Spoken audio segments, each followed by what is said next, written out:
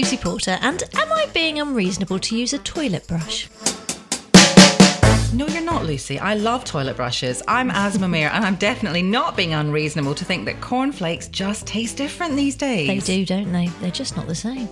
This podcast is your definitive guide to one of the UK's most loved and lauded forums, courtesy of Mumsnet. And Lucy and I come together every week with the help of celebrity and expert guests to celebrate Am I Being Unreasonable and its users. Sounds more than reasonable to me.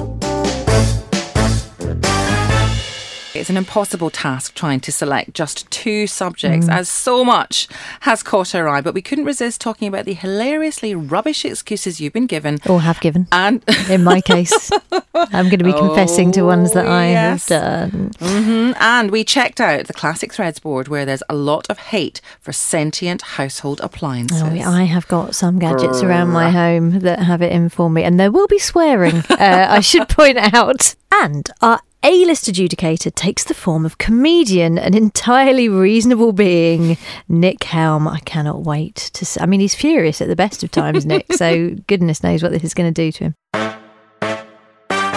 I binge-watched Nick Knowles' TV series The Retreat last night. He goes on a yoga retreat for 8 episodes. Was this where his veganism sprang from? Yes. He was vegan for a little bit, wasn't he?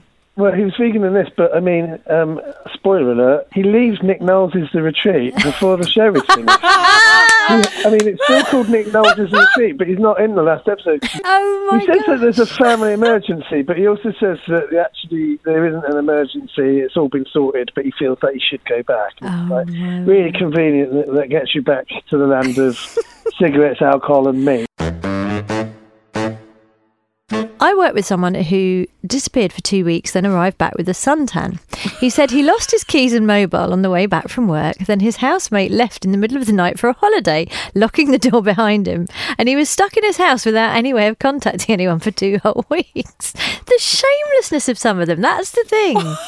Just absolute shamelessness. he was locked in his house for 2 weeks. Couldn't contact with a anyone. sunbed. Yeah. I mean, hello. Maybe the window. There was a generous south-facing window that he opened to get a tan. Possibly. Am I unreasonable, Nick, to sneak a McDonald's into the cinema? Yes. Why? Disrespectful, it stinks. Yes. It's disrespectful to the other audience members, and you can wait. But then what about the hot dogs that they serve, which are, if anything, as Inedible. pungent, aren't they?